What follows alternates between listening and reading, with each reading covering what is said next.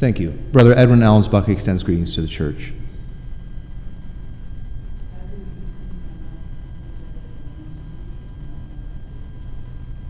The Lord be with you, Sister Marta. May the Lord grant you safe travel to Hungary, and please extend greetings to Szeged and any other believers you meet with there. We were away from your midst the last 2 Sundays. We were in Windsor for the All Ontario Sing, and then last weekend we were visiting the church in Avon Road, and I bring hearty greetings from both places, including from Brother Allen.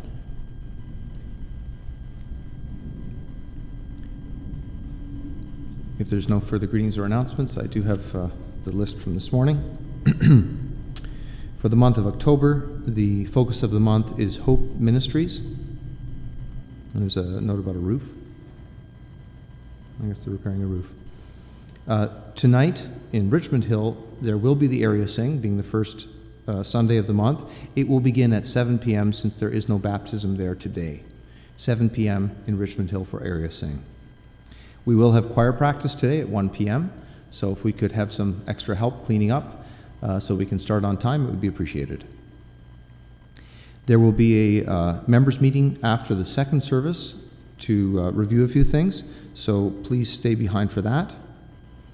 And the youth are invited also for supper tonight. We're going to have a hot supper tonight before Richmond Hill, and just a little bit of time for fellowship. So those who aren't inclined to head back home before going to Richmond Hill can just stay in church with us and enjoy some fellowship and food together.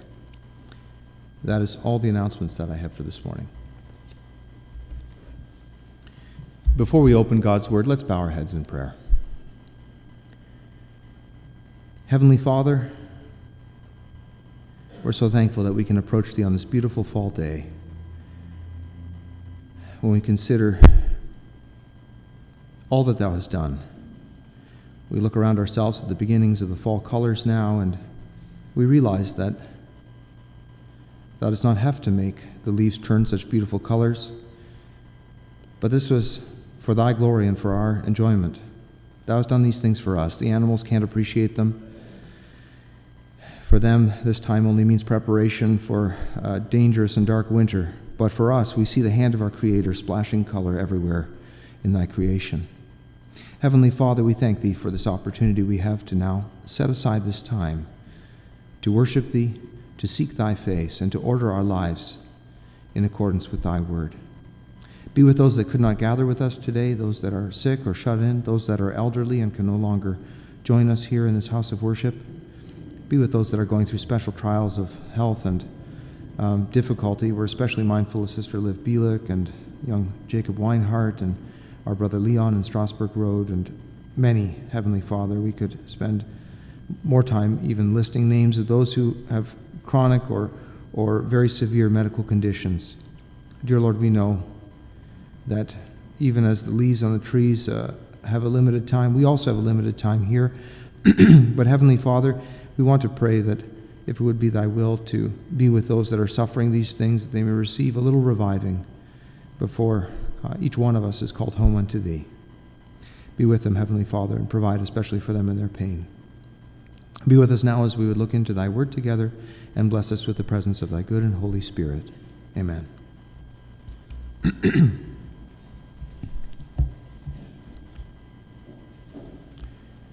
For this morning's meditation, I'd like to read a portion of Scripture that's probably fairly familiar from the first book of the Bible, Genesis. I'd like to read from chapter 4.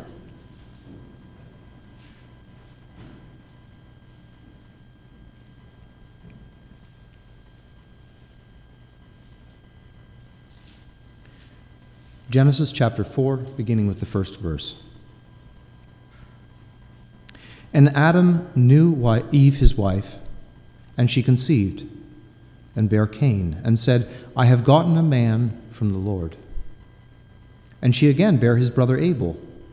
And Abel was a keeper of sheep, but Cain was a tiller of the ground. And in process of time it came to pass that Cain brought of the fruit of the ground an offering unto the Lord. And Abel, he also brought of the firstlings of his flock and of the fat thereof. And the Lord had respect unto Abel and to his offering, but unto Cain and to his offering he had not respect. And Cain was very wroth, and his countenance fell. And the Lord said unto Cain, Why art thou wroth? And why is thy countenance fallen? If thou doest well, shalt thou not be accepted? And if thou doest not well, sin lieth at the door. And unto thee shall be his desire, and thou shalt rule over him. And Cain talked with Abel his brother, and it came to pass, when they were in the field, that Cain rose up against Abel his brother and slew him. And the Lord said unto Cain, Where is Abel thy brother? And he said, I know not. Am I my brother's keeper? And he said, What hast thou done? The voice of thy brother's blood crieth unto me from the ground. And now art thou cursed from the earth, which hath opened her mouth to receive thy brother's blood from thy hand. When thou tillest the ground, it shall not henceforth yield unto thee her strength. A fugitive and a vagabond shalt thou be in the earth. And Cain said unto the Lord, My punishment is greater than I can bear. Behold, thou hast driven me out this day from the face of the earth, and from thy face shall I be hid. And I shall be a fugitive and a vagabond in the earth, and it shall come to pass that every one that findeth me shall slay me. And the Lord said unto him, Therefore, whosoever slayeth Cain, vengeance shall be taken on him sevenfold. And the Lord set a mark upon Cain, lest any finding him should kill him. And Cain went out from the presence of the Lord, and dwelt in the land of Nod, on the east of Eden. And Cain knew his wife, and she conceived and bare Enoch, and he builded a city, and called the name of the city after the name of his son, Enoch. And unto Enoch was born Irad, and Irad begat Mehujael, and Mehujael begat Methusael, and Methusael begat Lamech. And Lamech took unto him 2 wives, the name of the one was Adah, and the name of the other Zillah. And Adah bare Jabal. He was the father of such as dwell in tents, and of such as have cattle. And his brother's name was Jubal. He was the father of all such as handled the harp and organ. And Zillah, she also bare Tubal-Cain, an instructor of every artificer in brass and iron. And the sister of Tubal-Cain was Naamah. And Lamech said unto his wives, Adah and Zillah, Hear my voice, ye wives of Lamech. Hearken unto my speech. For I have slain a man to my wounding, and a young man to my hurt. If Cain shall be avenged sevenfold, truly Lamech 70 and sevenfold. And Adam knew his wife again, and she bare a son, and called his name Seth. For God, said she, hath appointed me another seed instead of Abel, whom Cain slew. And to Seth, to him also there was born a son, and he called his name Enos. Then began men to call upon the name of the Lord. I've read the entire chapter. Let's kneel for prayer.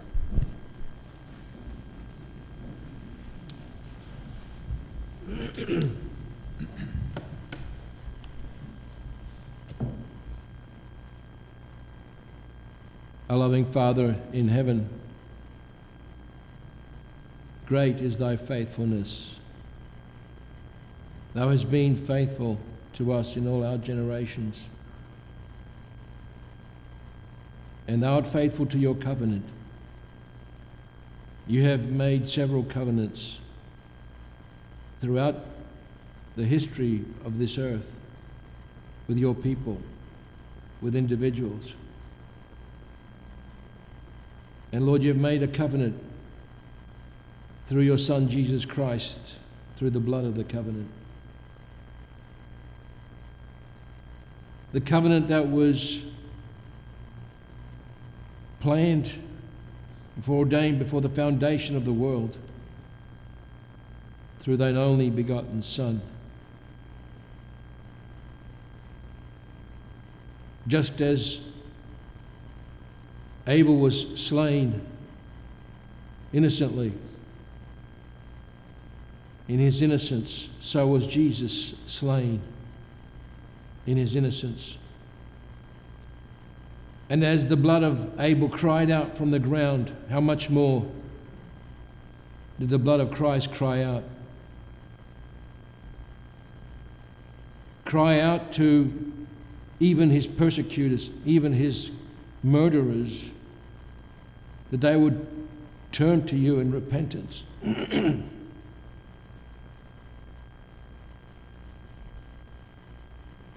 And your Son, his blood cries out even better things for us in our generation, in the generation which is known as the last days.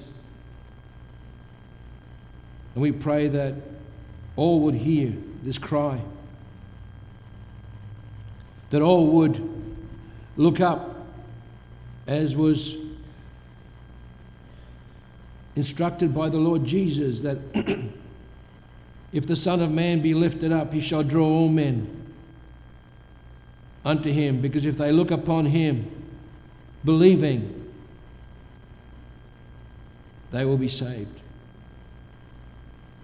And so, Father in heaven, we pray thou this morning, as we would hear your word as it goes forth, that each and every heart will be touched, that each and every heart will be moved, but especially those that have not yet known thee, especially those that think that there's something better in this life to be offered, to be got. Oh Lord, I pray, Lord, we pray that they would see the end of those things. As many as have sought to please themselves with the things of this life, of this earth, of the flesh, and have come to a point in their lives that they realized what a wasted life it was, and how dismally disappointed they are and were. Lord, we pray for Steve Delick, as he has also come to that knowledge and realization, and his own confession that he regrets that he has wasted his life and could have served you in a better capacity by surrendering his life to you early. We pray for Lily Vukov also, as she is struggling with her disease and to recover physically, but we pray that she would now surrender all, give to you everything, and that she'd be able to raise her daughter in the truth as well. And also that her husband would be convicted as well, that this life is but like grass that is cut down in the morning and withers by night, flowers that are hewn down. If it's physical, it will all pass away and perish. We pray for them. We pray for the many in our congregation that parents have shed many a tear for, that have longed for and prayed and demonstrated their love toward their children, that they would turn, that they would see their children with them in the courts of glory when it comes the time for them to leave this earth as well. For so goes the way of all flesh. Father, we pray for the sick, as we have already prayed for Sister Olga Ordog. Give her the grace and the strength to endure the pain and the suffering, and give her healing, we pray. We don't give up, because with thee hope is eternal. We pray that you'll be with her and give her healing and strength and comfort. We pray for Mark Meister, who also is going through the same, and Ron Vukov, and we pray for Sandy Soros, as they are also companions in tribulation and trials in this manner. Be with them, comfort, strengthen, uplift, uphold. May your name be glorified still in their lives.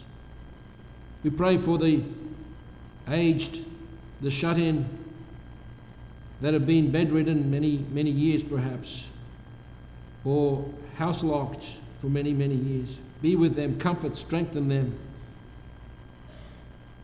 Pray for Sister Christine and Brother Edwin.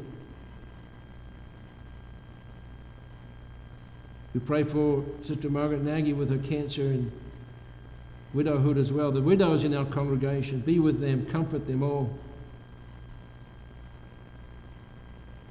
We pray you'd be with Sister Marta as she travels to see her mother in Hungary. May her visit be with her mutually beneficial and joyful. Give her a safe trip there and back, we pray. We pray for this world, Lord, that is on the brink of nuclear disaster. We see the folly of men, the pride of life, the ambition, the greed. Lord, they are marching to a drummer that is not for their best interest, but for destruction. The enemy of their souls, the devil himself.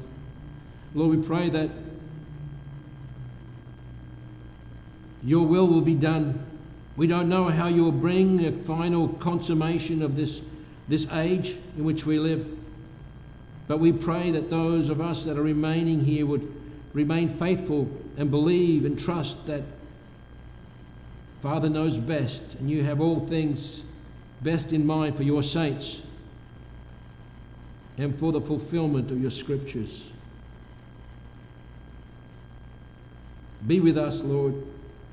Be with the brother that is providing the message as a messenger to you, to us. Father, we pray that you would open our hearts to hear the word and to give you the glory and the praise and the adoration for which you are worthy. We ask all of these things in Jesus' precious name. Amen.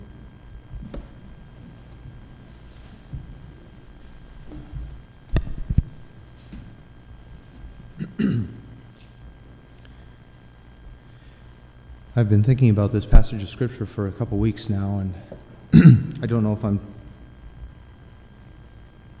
equal to the expositing of it, but perhaps a few thoughts from here that the Lord has laid on my heart would be of benefit to those that are gathered here this morning. You've heard me say it before, and I'll probably say it again.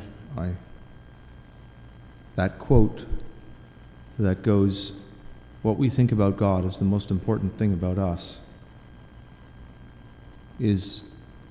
I see that as being truer and truer the more I meditate on that. The example that we have before us this morning is an ancient story. I think everyone that's gone through our Sunday school is very familiar with it. But as I got older and thought about this account a little bit more, there were things in it that bothered me. I didn't totally understand why things had played out in this way, I guess, and what the fault was, say, of Cain. The classic explanation is that Cain offered the wrong sacrifice. God required a blood sacrifice for sin, and he didn't give that. That, at least in its standing alone in that way, never really satisfied me.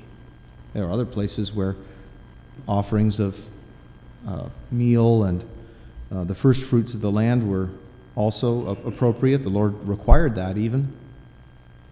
And I mean, he was a tiller of the ground. What else was he supposed to bring?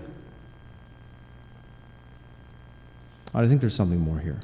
I think there's something deeper, and something perhaps that will touch each one here. Two boys, the first two humans naturally born into the world. Cain, the oldest. From an early age, it looks like he went with his father to till the ground. That's what his father was, a farmer. God told him in the curse that the ground would no longer yield its fullness because of what he had done. So he went and learned with Dad. Abel, I'm assuming the second born, probably stayed a little closer to Mom. It made sense that she would be the one that would be watching the flocks, perhaps to start with, since they would be close to the campsite that they lived at, their homestead.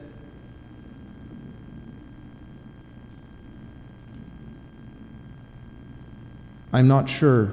Of course, there's not much written. We can't, it may be worth some time of wholly personal conjecture on how these things played out this way, but we can only go with what the Word says. We should not depart from its text. And the Bible says very little about their upbringing. It just simply says Abel was a keeper of the sheep and Cain was a tiller of the ground. And in process of time, it came to pass that they were to bring their offerings. And so Cain brought what he could produce, the fruit of the ground, and Abel brought the firstlings of the fat thereof, the very best. And I don't think that Cain's offering was substandard in its presentation. He didn't bring God the dregs. But there was something wrong with Cain and his offering.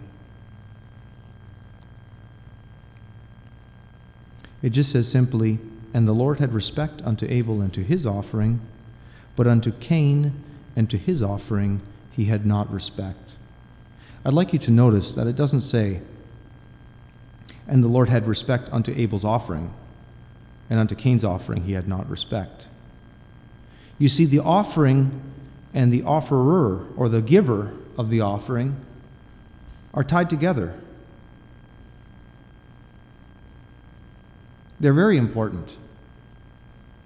You can't actually separate the two. Christ also taught that. If you remember, as we've been studying the Sermon on the Mount, and we read about the character that God is looking for, you recall the story of the widow and the 2 mites that she cast in. And Christ said she put in more than all the others, the rich men with their gifts. And of course, he wasn't talking about monetary value. He was talking about the giver tied to the gift because she had given all that she had. Now, why does that matter? Why does giving to God matter? I mean, if God owns everything, why would he require gifts? And why would he penalize us then for not offering the right gift? Because, of course, logically, if we were to pull that apart, we would say, well, wait a minute, if God gave the thing in the first place and he didn't give Abel the gift of caring for sheep, well, why would he require a sheep from him? Or if the harvest wasn't particularly good, well, isn't that God's fault ultimately, since he's the giver of all things? It's never been about the gift. You see, those who, in the Old Testament especially, who were closest to the heart of God, understood God best. And David said, "The cattle on 1,000 hills are thine. What wilt thou require of me?" The man who laid up gold and silver and timber and stone in abundance for this magnificent temple of the Lord, he realized, and his son also realized, that this was only going to be the footstool of God. Certainly not fitting for the Lord of the universe. So then why do it in the first place?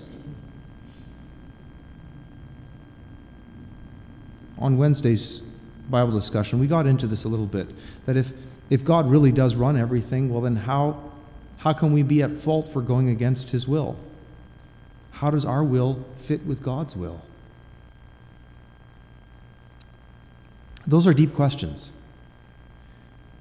and they are worth pondering.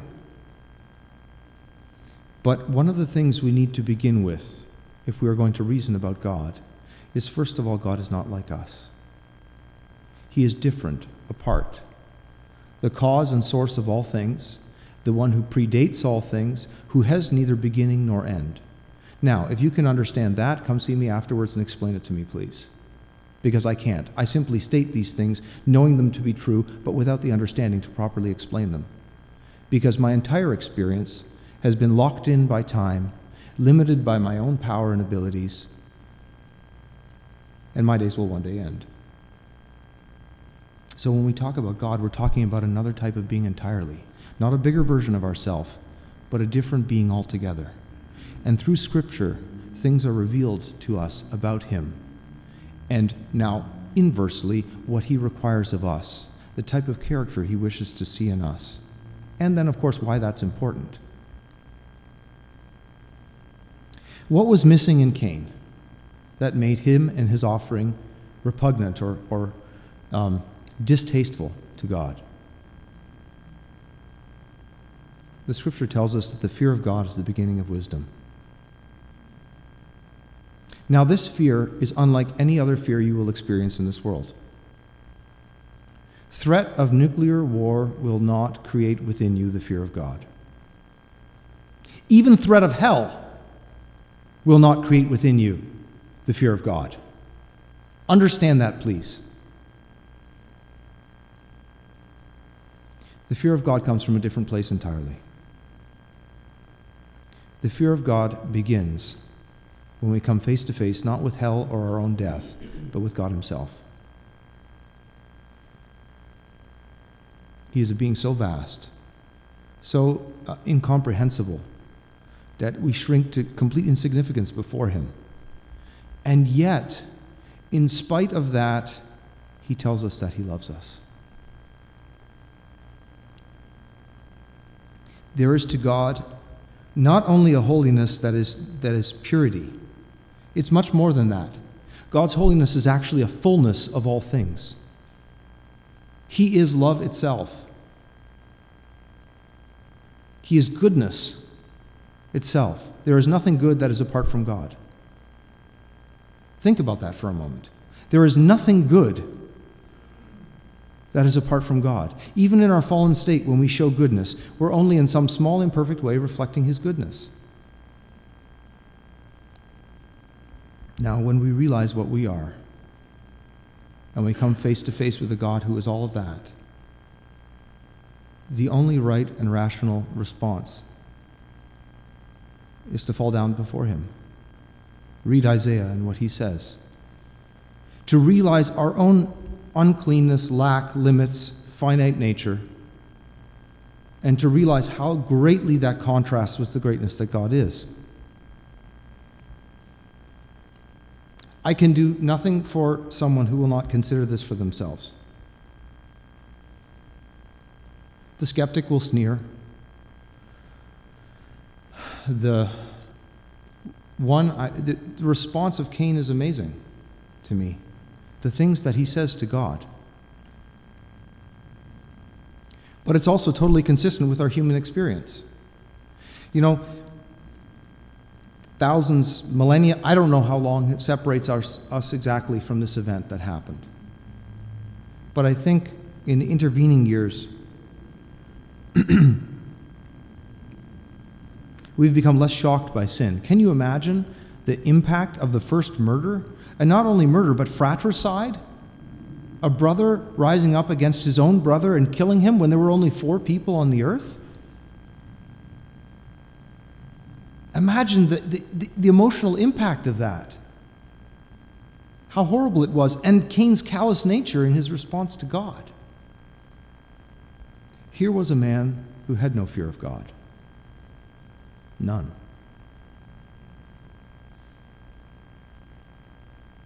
Christ tells us that God seeks those who worship him in spirit and in truth. Cain had neither. He didn't understand what God was like. He didn't understand what God wanted. I think Cain just yesterday, we were in a beautiful apple orchard.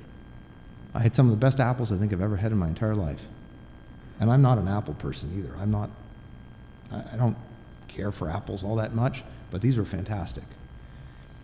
And I can imagine, if I was the farmer, going up and down those rows of apples and examining them, looking for that perfect apple, and having found that perfect apple, thinking, wow, isn't this wonderful? Look at all of that work culminates in this perfect apple. I think he would be, to some extent, justifiably proud of what he had done. The effort, the deprivation, the times going out in lousy weather, the precautions that he had taken, the careful pruning, all of the effort that went into that. And at the end of it, the fruit, the good fruit. And there would be some justifiable pride in that, I think, to realize that you had put in effort, that God had blessed it, and here was the result.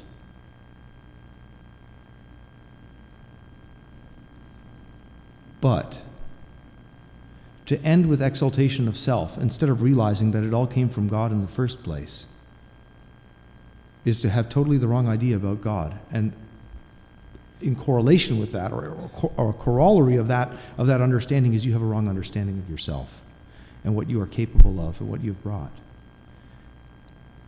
Cain brought his offering, and I think his offering was very much in the spirit of, here it is, God. Look what I've done. He expected, I think, praise of God. That's why he was so upset when he didn't receive it. But here is the great and liberating truth of Scripture. The good news of Scripture is that we're all sinners. Because now it isn't about what we can do.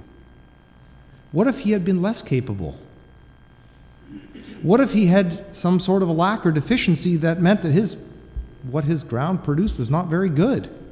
There's certainly bad farmers out there. Maybe they don't last as long as the good ones.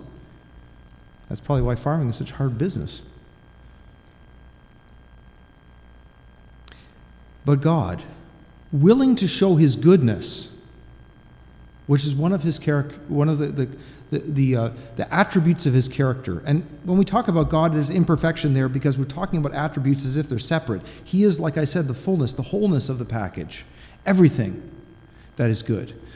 His goodness said, I don't even want those that are substandard, that have some inability or lack to miss out on my goodness. I love them so much that by completely taking it out of their hands and having them realize that the only thing I require them to do is recognize who I am and who they are, that's essentially faith. That I count as righteousness. That I count as goodness. That man who offers that to me, or woman, I will receive. In fact, I look for those. This is why it's hard for those that have things that they think that they can list as accomplishments or attributes of their own that are praiseworthy, have such trouble with this.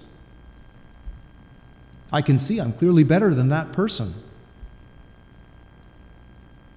Therefore, God should select me.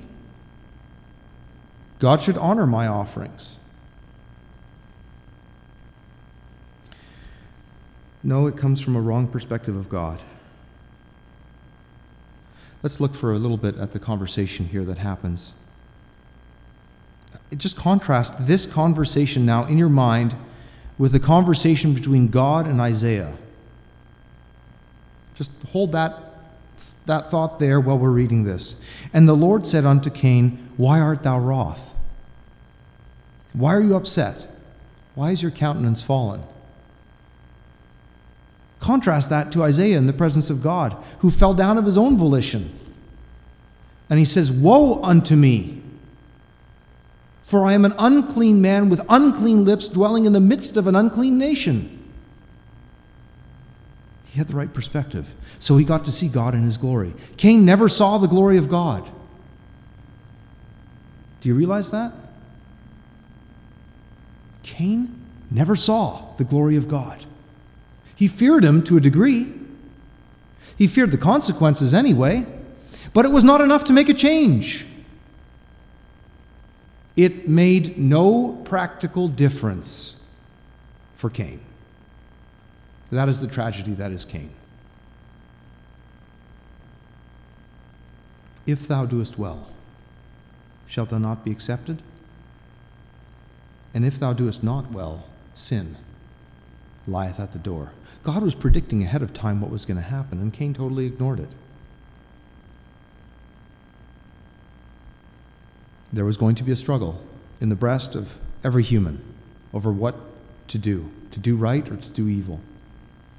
God warned Cain ahead of time. You know, the Bible doesn't even record what Cain and Abel talked about in that last fateful meeting of the two of them. It just says simply they talked together. but it must have been something that made Cain upset. And I don't think Abel was a quarrelous person. From all that we can gather from this little portion of Scripture, he seems to be a gentleman. If you're a rough man with animals, the animals know it. And they don't like you for it. That's why it's an effective therapy for those who have anger issues to work with animals like horses and so on. Because the animals perceive that aggressiveness and don't respond effectively to that aggressiveness. That aggressiveness needs to be tamed. You need to master your own nature in order to train the horse or to work with the animals. Animals can sense that. So I think Abel was a gentle soul. But Cain, maybe asserting his right, maybe complaining about the fact that Abel's offering had been received and that he had been so hard done by, finally fell into some sort of a rage and slew his brother. It doesn't even tell how he did it, but blood was spilled. The blood of a brother? You know, the Civil War in the United States still grips the imagination of people. It's to this day in the summer, they do reenactments at some of the famous battlefields.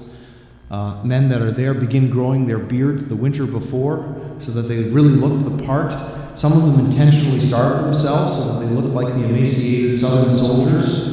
And you think, well, what is it about this particular conflict that so motivates people to become so part of it? Well, it's simply the idea that war was a war of brother against brother.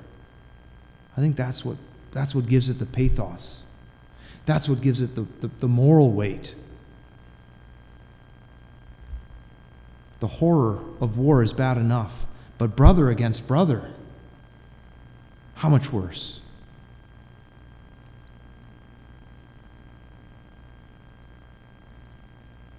Finally, he slays his brother. And the Lord said unto Cain, Where is Abel thy brother? Now, whenever God asks a question, it's not to find something out. The question is always for our benefit. When he asked our first father, Where art thou, Adam? It was not because God had somehow lost track of him. God asks these questions for our benefit. And I think even when there are things in Scripture where it talks about God changing his mind or repenting him of things, in order to do that, there has to be some sort of a lack in his nature, and there is none. So why would the Bible characterize a great God in that way, using that language? Again, it's for our benefit, that we would understand the heart of God. We make our choices in time, yet God's will is manifest outside of time. He completely encompasses time. When the Bible says that God fills heaven and earth, that doesn't mean just fills to the limit of them. He fills heaven and earth like the sea fills a bucket when the bucket is submerged in the ocean a mile down. Yeah, the bucket's full. But the bucket itself is encompassed in all directions by the ocean. That's how great God is. So a God that is so great, why would he say these things? Is it not in an effort to show us the character that he is looking for in us? That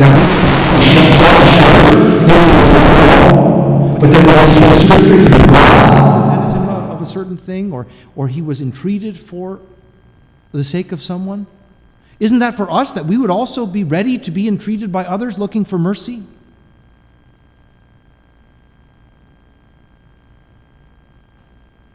When we begin understanding those things, we're starting to understand a little bit about a God who is so great that his center is everywhere and his circumference is nowhere. He's that big. You know, there was the last few parting shots from the Voyager spacecraft that was sent out beyond the farthest planet. It sent back pictures, of course, of the planets as they went by.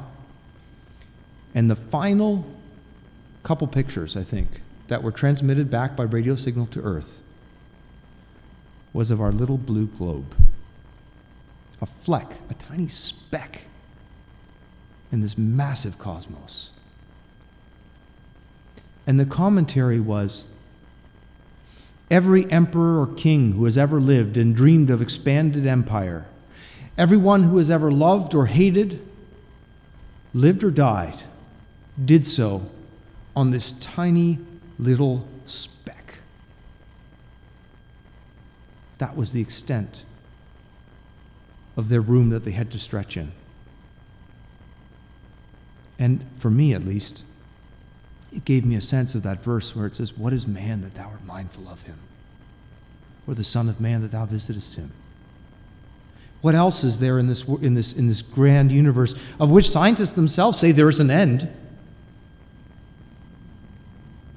What else is here? And then by extension of that, how much greater is God? The one who encompasses all of that, who begins when the universe ends. That's a big thought. It's too big for my mind. But that same God that would come down and care about what we offer and how we offer and what our character is.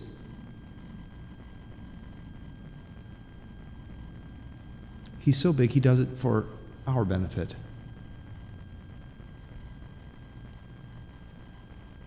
That's the thing, I think, that really strikes me in all of this.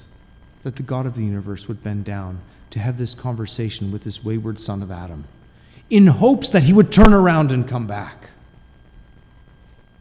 But in his knowledge, knowing also that he wouldn't, and yet doing it anyway.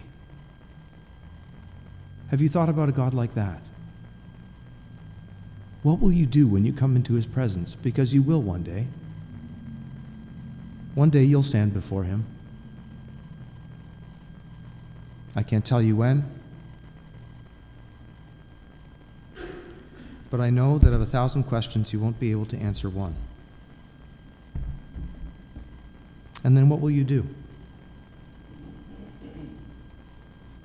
Will you make the wrong assumptions, like Lamech did? And think somehow that, well, if God was willing to avenge Cain sevenfold, well, 77 for me. No. Lamech knew less about God than Cain did. And this is what happens. We see in the line of Cain and in the line of Seth the divergence of the human race. And the last verse that we read together says, "In those days, men began to call upon the name of the Lord." It's the most important thing we can do while we're here. Realize who God is and who we are, and realize that the only thing that we can do is call out to him. Knowing that we're unequal, knowing that Cain's comment to God is stunning in its audacity. God asks him, "Where's your brother?" And he says, "I don't know. Am I responsible for him? Am I my brother's keeper?" Didn't he realize that God was everywhere and knew everything? Hadn't he picked up that, at least, from his father as they worked together, perhaps side by side? The irony, of course, is for those who have decided against this, who would be their own God and seek their merit like the sons of Cain did in other things. Technology, the arts, music, wealth, expansion. I can do nothing for you, and neither can the Word of God.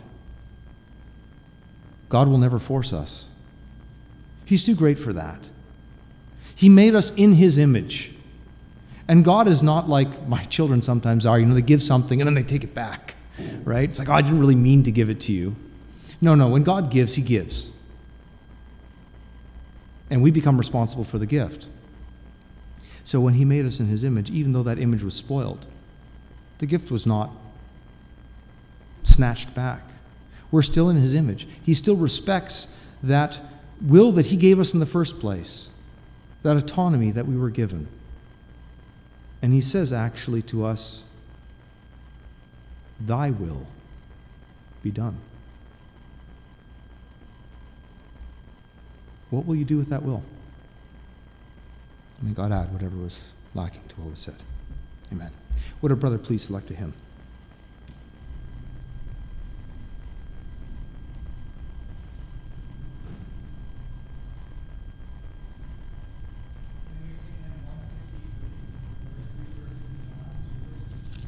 Thank you. Hymn number 163, the first three and the last two verses. 163, the first three and the last two.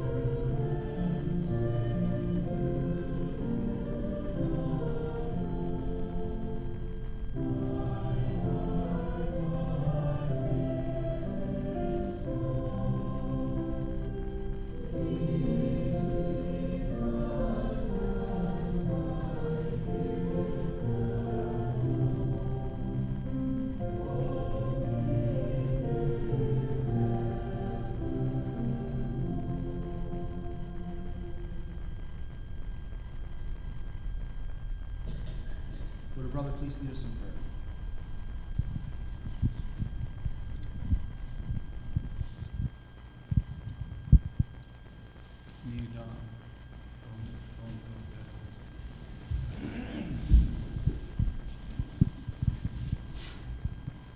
Szerető mennyei Atyánk, mennynek és földnek teremtője, leborultunk eléd, hogy megköszönjük a te jóságodat, a te gondviselésedet rólunk, hogy úgy szeretted ezt a világot, hogy a te egyszülött fiadat küldted, hogy aki hisző benne, el ne vessze, hanem örök élete legyen. Mennyei Atyánk, mi nagy kegyelem számunkra, hogy megadtad számunkra azt, hogy amikor hívtál bennünket is, meghallottuk a te hívásodat, hogy megnyitottuk a mi szívünket, befogadtuk, és elindultunk a hozzád vezető úton. Köszönjük néked, Atyánk, hogy e mai napig is megsegítettél bennünket, hogy megálltunk a mi fogadásunkval. Adj nékünk erőt továbbra is, hogy amíg itt a földi életbe tartasz bennünket, hűséggel, igazsággal, a Te igéd szerint tudjunk élni, hogy az emberek meglássák a mi cselekedeteinket, és a Te nagy nevedet dicsőítsék, hogy vágyódjanak megismerni Téged, hogy vágyódjanak a Te közelségedbe lenni. A világban oly sok küzdelem van minden ember számára, hívőnek, nem hívőnek egyaránt. De oly jó nekünk, Atyánk, hogy van nekünk mindig, hogy hova forduljunk a mi küzdelmeink között, mert Te megígérted, hogy velünk maradsz a világ végezetéig, hogy nem hagysz el bennünket. Oly sok háborúság, küzdelem, betegség, félelem van ezen a földön. Te jó tudni, Atyánk, hogy ez mind a Te akaratoddal történik. Adj nekünk élő hitet, hogy benned bízva, benned reménykedve éljük a mi életünket, hogy Te tudod jól, mi válik számunkra, ami javunkat szolgálja. Köszönjük neked, hogy vágyódunk a Te igéd után, hogy vágyódunk megismerni Téged. Bocsáss meg nékünk, ahogy sokszor megbotlunk, elfeledkezünk hálát adni néked, aki árasztod ránk a Te áldásodat. Akkor, amikor helyesen cselekszünk, és akkor is, amikor nem. Segíts bennünket továbbra is, hogy tudjunk világosság lenni az embereknek, akik még nem ismernek Téged. Áldj meg bennünket, hogy a mi szeretteink, akik még nem ismernek, hogy megismerjenek Téged, hogy elfogadják a Te igédet, hogy elinduljanak a Te hozzád vezető úton. Mennyei Atyánk, áld meg a mi barátainkat, akik hallgatják hétről hétre, napról napra a Te igédet, hogy el tudjanak hozzád indulni, hogy meglássák az ő bűnösségüket, és megtérjenek hozzád. Köszönjük neked, Atyánk, hogy Te hűséges vagy, hogy Te megbocsátó vagy. A Te fiad, az Úr Jézus érdeméért cselekszed mindezeket velünk, hisz nekünk nincs semmi érdemünk. Könyörgünk, Atyánk, a beteg testvéreinkért, hogy sokan vannak, akiket ismerünk, hogy a betegségben vannak, küzdenek. Gyógyítsd meg őket, Atyám, adj nekik békességet, add, hogy hozzá tudjanak fordulni, hogy benned legyen bizodalmuk, hogy ne inogjanak meg az ő hitükbe, mert tudjuk jól, Te a javunkat akarod, és mindnyájunknak meg kell állni a Te fiad, az Úr Jézus ítélő széke előtt. Mennyei Atyám, hallgass meg a mi gyenge, botladozó imánkat, a Te fiad, az Úr Jézus érdeméért kérünk. Amen.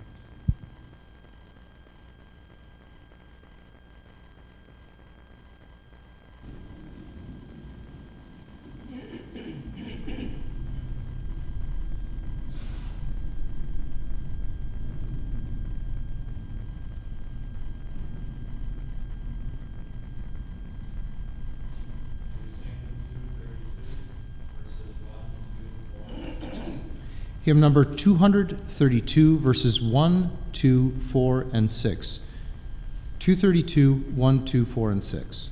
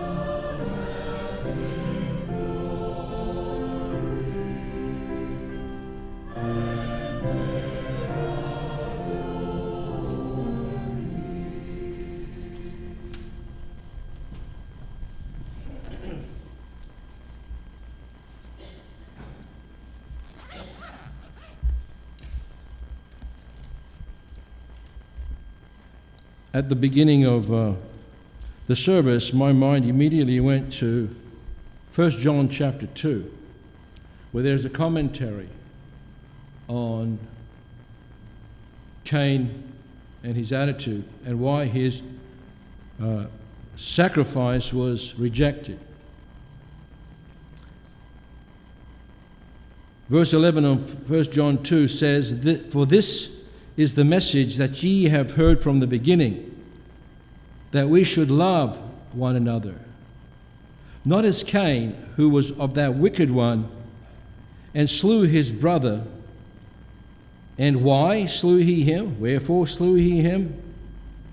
Because his own works were evil, and his brother's righteous. Marvel not, my brethren, if the world hate you." The clue was given in Genesis 4 why Cain's sacrifice was rejected. God asked him the question, if you did well, would your sacrifice not be accepted?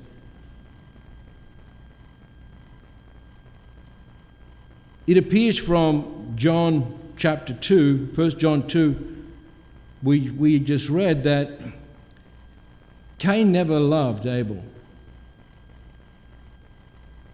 And as we heard in the Beatitudes, the fruit of hate, the fruit of the lack of love, is murder.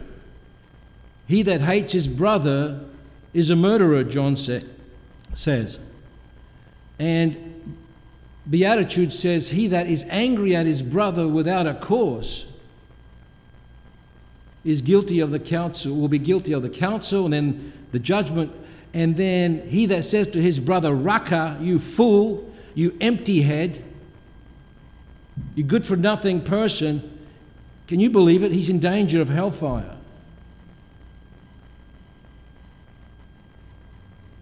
How many times have we said anything to our brother that was putting them down, that was derogatory, that was critical, that was slanderous? Jesus said, you're in danger of hellfire if you say you're a fool.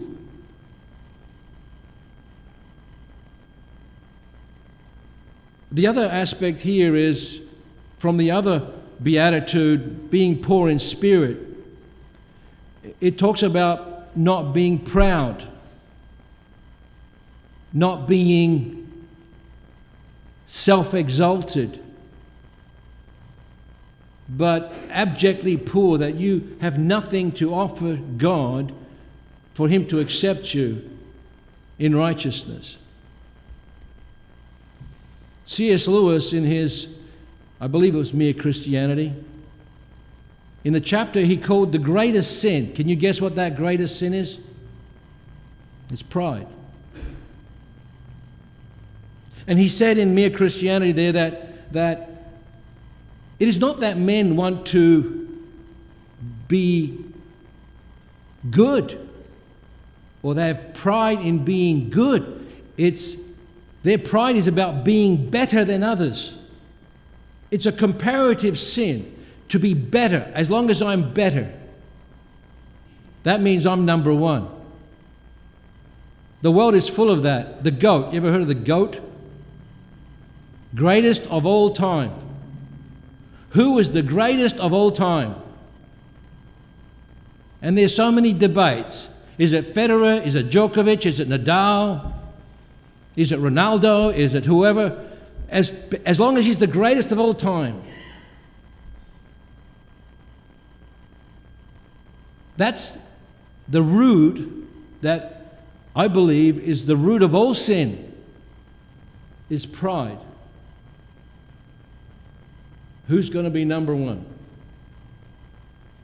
I remember at one of our Sunday school picnics, a long time ago, I got on a video, and I'm not going to mention who, but the boys were having a tug of war against whoever else, and they won, and I see these kids going, we're number one, we're number one. It's kids, but it's ingrained in us. You don't have to teach a child to sin and to be proud. And I'm glad that now that they're adults, they've converted and realized who's number one? Jesus Christ. He's the head. So we have to be very careful that though we may be exercising the gifts that God has given us, though we may be doing what we believe God is right in God's eyes, that we're doing it for the right reason. 1 Corinthians 13 says, if I speak with tongues of angels, right? And if I give my body to be burned and I give everything to the poor, he says, without love, I'm nothing. I'm a clanging brass, tinkling cymbal. And it means nothing to God as far as acceptance in His sight. And here's the thing. What do you need to love? What is at the basis, at the foundation of love? It's being poor in spirit. It's being humble. It's saying, He matters more than I do. Love has to be humble. Love is humble and submissive. Love says, you're more important to me than I am, and I'm going to give you what I have because I want to give you my possessions so that you can have them because I love you enough. And parents know that.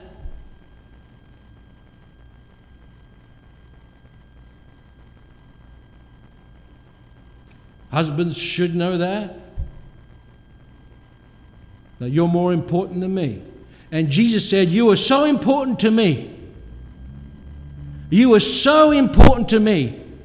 I loved you so much that I gave my life, I forfeited my life, eternal life, on the cross of Calvary, who through the eternal Spirit sacrificed himself, Hebrews says,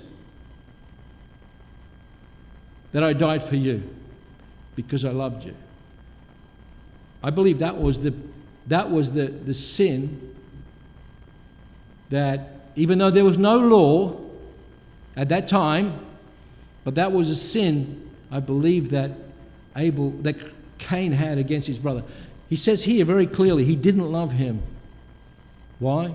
He was jealous. He was proud. And that kind of a heart, that God doesn't receive that kind of a heart. Doesn't matter what you give him. It's the heart that he has rejected. So this is a big lesson to me. This is a big lesson to all of us. That if we are poor in spirit and humble, then we will say, God, I am nothing. I will keep your commandments to love my brother and my sister. And faith works by love. And in order to love, you've got to be humble. May the Lord bless the word to our hearts. To him be the glory evermore. Amen. This concludes our service.